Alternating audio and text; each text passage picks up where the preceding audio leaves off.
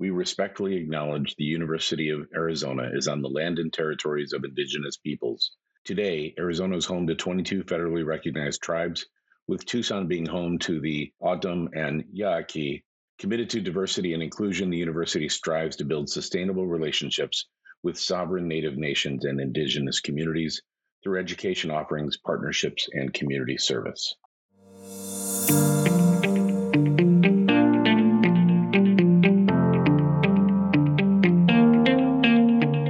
Welcome to this episode of the PA Path Podcast. I'm your host, Kevin Lohenry, and we are glad you can join us as we seek to better understand the PA profession.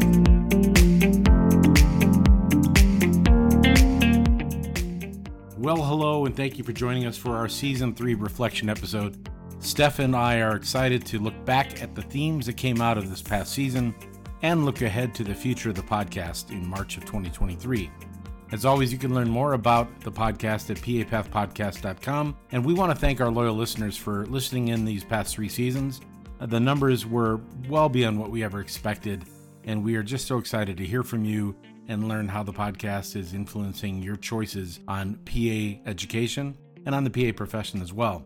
We're also delighted with all the PA educators and professionals that have been listening in too, and we look forward to continuing to deliver really great stories across our profession to all of you. We want to wish you a happy new year and enjoy this reflection episode.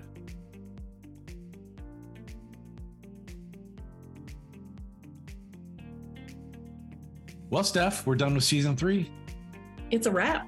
It's a wrap. First of all, Merry Christmas and Happy New Year. I hope you enjoyed a wonderful New Year's celebration yesterday. Same to you. Yes, it is a brand new year, and here we go for 2023.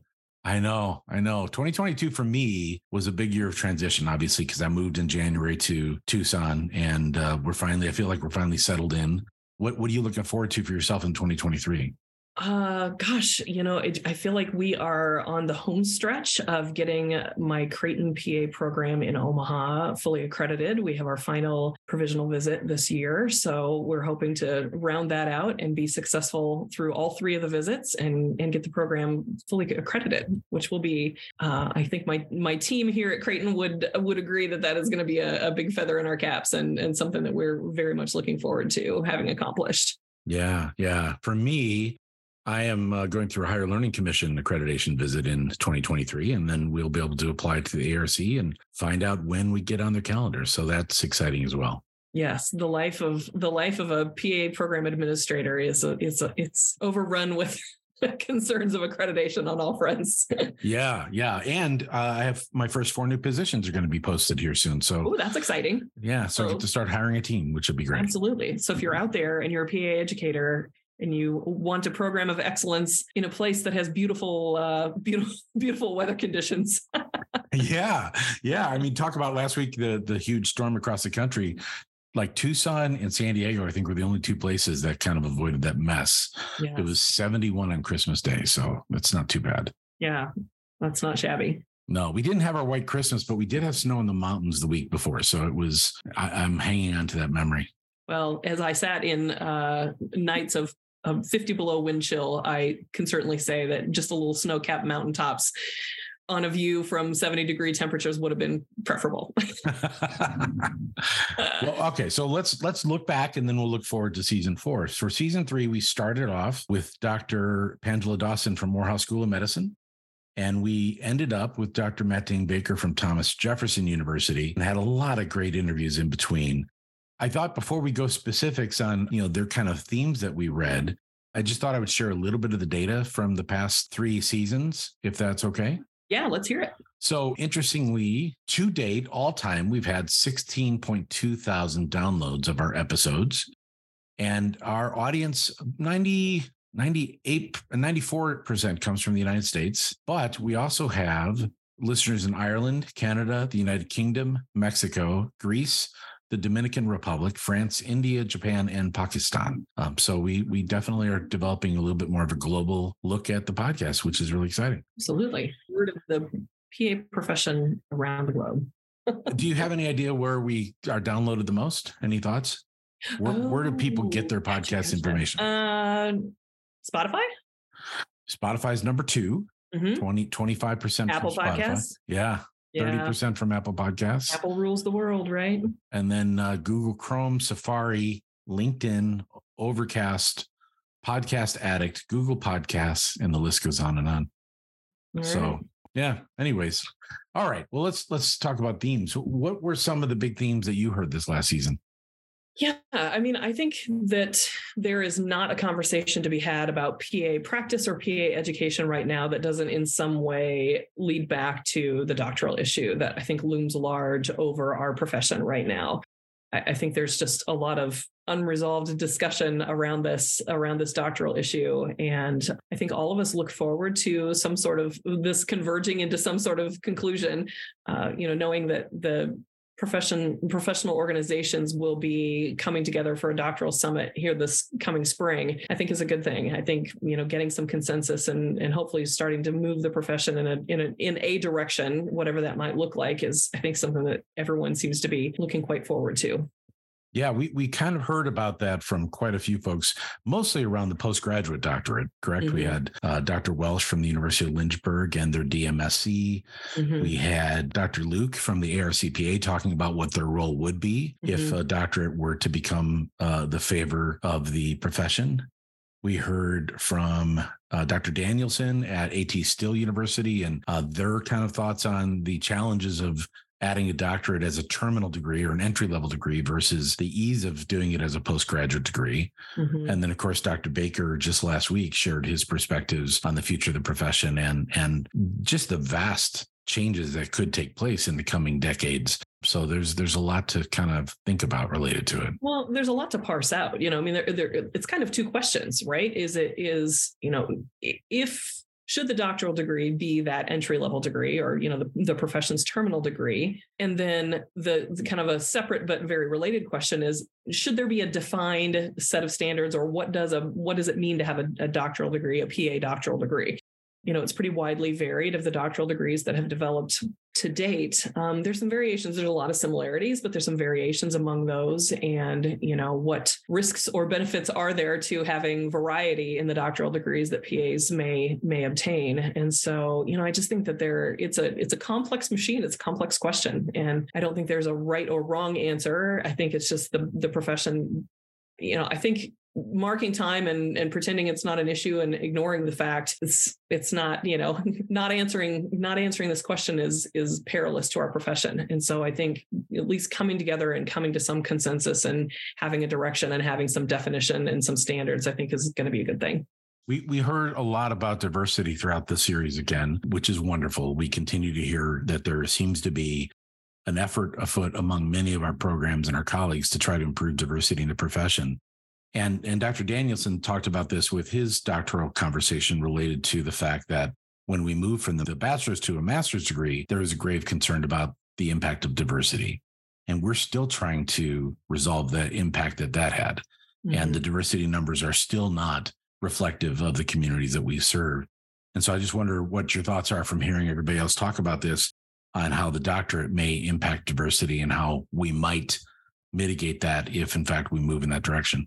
Yeah, I think it's a definite concern. I think it's an element that should be considered among all of the other factors that need to be factored into this. I mean, I think anytime you make a degree or a profession more involved, harder to get, more expensive, anytime you place additional restrictions on it, it excludes a greater number of people that it becomes accessible to. And so I think that you can't discount that, when the degree becomes longer in length, or when it becomes, more of a commitment from a time perspective or from a financial perspective, it's going to put it out of reach for some people. And, I think you can't discount the populations of people that will put that out of reach for, either from a socioeconomic perspective or, whatever elements of diversity we look at that might impact. I think that you can't discount that as an element to consider when making this decision.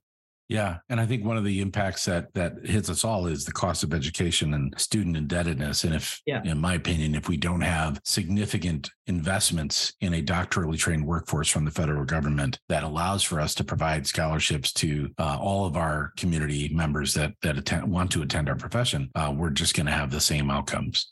Absolutely. Yeah. And I think the point that I think the drum that I continue to pound on from a diversity perspective is the responsibility of each individual program. It truly is the admissions committees in each program that are making the decisions about who comes in the door to our profession. Of course, our professional organizations are important. And of course, we have to seek, to your point, funding and scholarships and, federal support. All of those things are pieces of it. But I continue to preach to whoever will listen to me that programs and program admissions committees are making the decision about who comes into our profession. And, programs are the gatekeepers, and we have to be making decisions accordingly. Individual programs have to be as committed to diversity as the profession is itself, and the professional organizations and the people who spearhead those. So programs, I'm sure, struggle with this because they don't have enough diversity to set a diverse group of people on those admissions committees. Mm-hmm. They can certainly do things like require unconscious bias training, require a diversity approach, even diversity statements from candidates for jobs and for applicants that are seeking positions, to ensure that people who are seeking these positions have an understanding of the complexity of diversity, equity, and inclusion issues in our profession. Absolutely. But in the end, we're kind of in this catch-22. Right. Chase our tails. Yep. And it's not just about, admissions. It's about recruitment. It's about admissions, and it's about retention and, support for finding jobs. And, it's through the continuum. There has to be support through the continuum of the process for increasing diversity. And, that becomes difficult too. When you don't have university support for some of those initiatives, that can become a challenge as well. Absolutely. And I think institutions are struggling with it because they're often putting their resources towards their undergraduate community, mm-hmm. and expect graduate institutions and programs to be able to figure this out on their own. And if you're not well equipped from an institution's perspective financially to do this, the institution will turn around and tell you, well, you need to build your class size so you can bring in more money to be able to afford more positions that help us deliver more diversity to your mm-hmm. neck of the woods. So I was really honored that we were able to get Matt Dane Baker on last week because, as you know, Matt is really well respected among the PA communities, kind of hit that provost level as a PA educator, which is one step below the president, which we just had our first president PA in the past year at Wichita State University. Mm-hmm. And so he certainly has a very broad understanding of higher education. And what I really loved about that interview with Matt is he also alluded to his experience as a military leader, his experience as a leader in a long-term care facility, in a health system. He has experience with residencies. So I think he has a very good perspective. And one of the things that struck me that is counterintuitive to us increasing cost of PA education to get a doctorate is he was talking about the economic argument for healthcare and how it's moving towards the least expensive component. Yep. And he even said out loud, and that's not us anymore. Mm-hmm. So how is that going to impact us with businesses of the world saying we need better outcomes with our health of our employees? We need better outcomes with the health of our communities. And it's too expensive to go down the route of physician training, physician models, PA models. We're going to use the paraprofessionals instead. Yep. And here we are kind of pushing towards a doctorate because we're keeping up with the Joneses. Yeah. Do we price ourselves out of the market? But the flip side of that also is that, when other professions that hold doctoral degrees and a greater level of autonomy in their practice are getting hired and PAs aren't, then, there's the flip side. So it's complicated. I just keep saying it's complicated. There's no, nobody's going to wave a magic wand and create the perfect solution in all of this. Healthcare is complicated. We know this, and we are a piece of that. And I'm thankful that we have strong leaders in our professional organizations that have vision and, are really seem to be taking the lead in trying to make some inroads in these important conversations. Yeah, I agree. I was speaking with a retired PA educator a few months ago, and he was talking about how thankful he is that he gets to watch from the sidelines now and, recognizes that he is no longer contributing to this, but he trusts the sociologic history of our profession that will be okay. Mm-hmm. Yep. Yeah. Any other topics that came out really strong in the last season for you? Yeah, I think it's a continuation of a theme that we have seen throughout all three seasons. And the thing that I continue to be struck by is the breadth and depth of experiences that PAs and PA educators have that are, not only unique, but all seem to lead back to really a commitment to service to mankind, service to community. There is a strong thread of service-minded individuals that come into this profession. And, maybe that's become a bit of a chicken and an egg argument. Is it service-minded folks that are drawn to this profession, or is this profession, as it has grown, has it just become a sort of service-oriented profession? I think maybe there are elements of both of those that can be true, but we hear over and over again, I look at these unbelievable experiences that so many of the folks that we have had the opportunity to interview have had that are so service oriented. And, almost across the board, when we ask folks from programs, what are you looking for? What sets you apart as an applicant to, X program, Y program, Z program? Almost always they're looking for an element of service. And, I think that is just something that there have been conversations in the past that have said, how do PAs really define themselves? What makes a PA unique? What does it mean to be a PA? What are the unique aspects of a PA?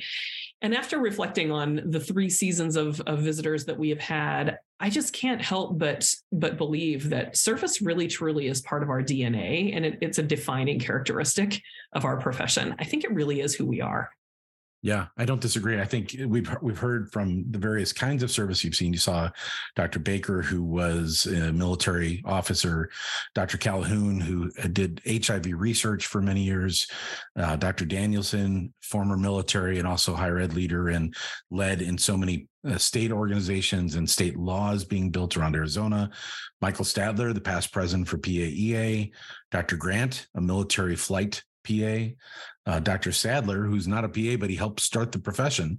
Mm-hmm. And he and his brother started organ transplantation with the help of NIH. And Dr. Luke, the list goes on and on, all the way down for this season.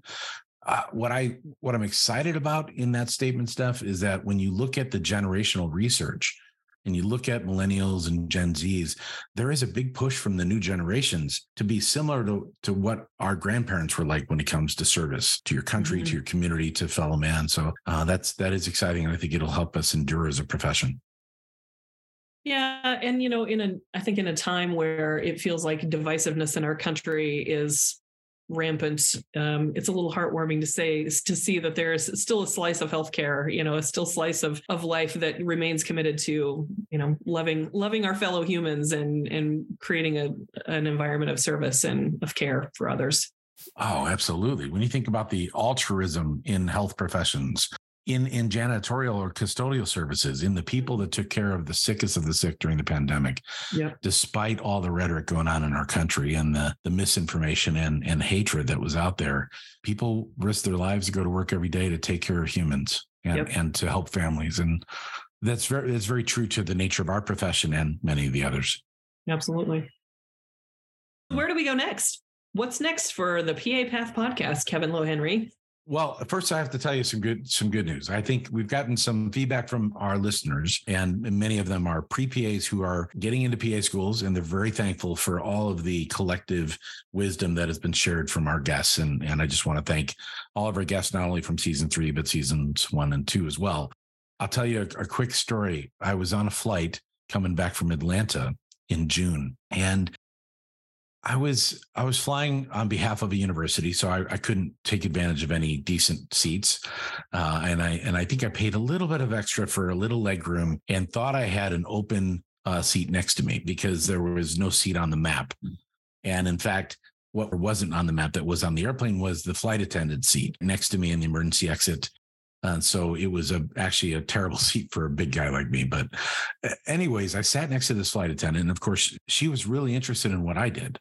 Mm-hmm. And she sat next to me for about 15 minutes on the takeoff and about 15 minutes on the landing. And then she took a break mid-flight and sat next to me. And turns out she was a nurse. She was trained at UCLA and was a nurse in Los Angeles for many years, and then decided to become a flight attendant. So we talked about the PA profession, and she asked me why I was moving to Arizona, why I just left LA.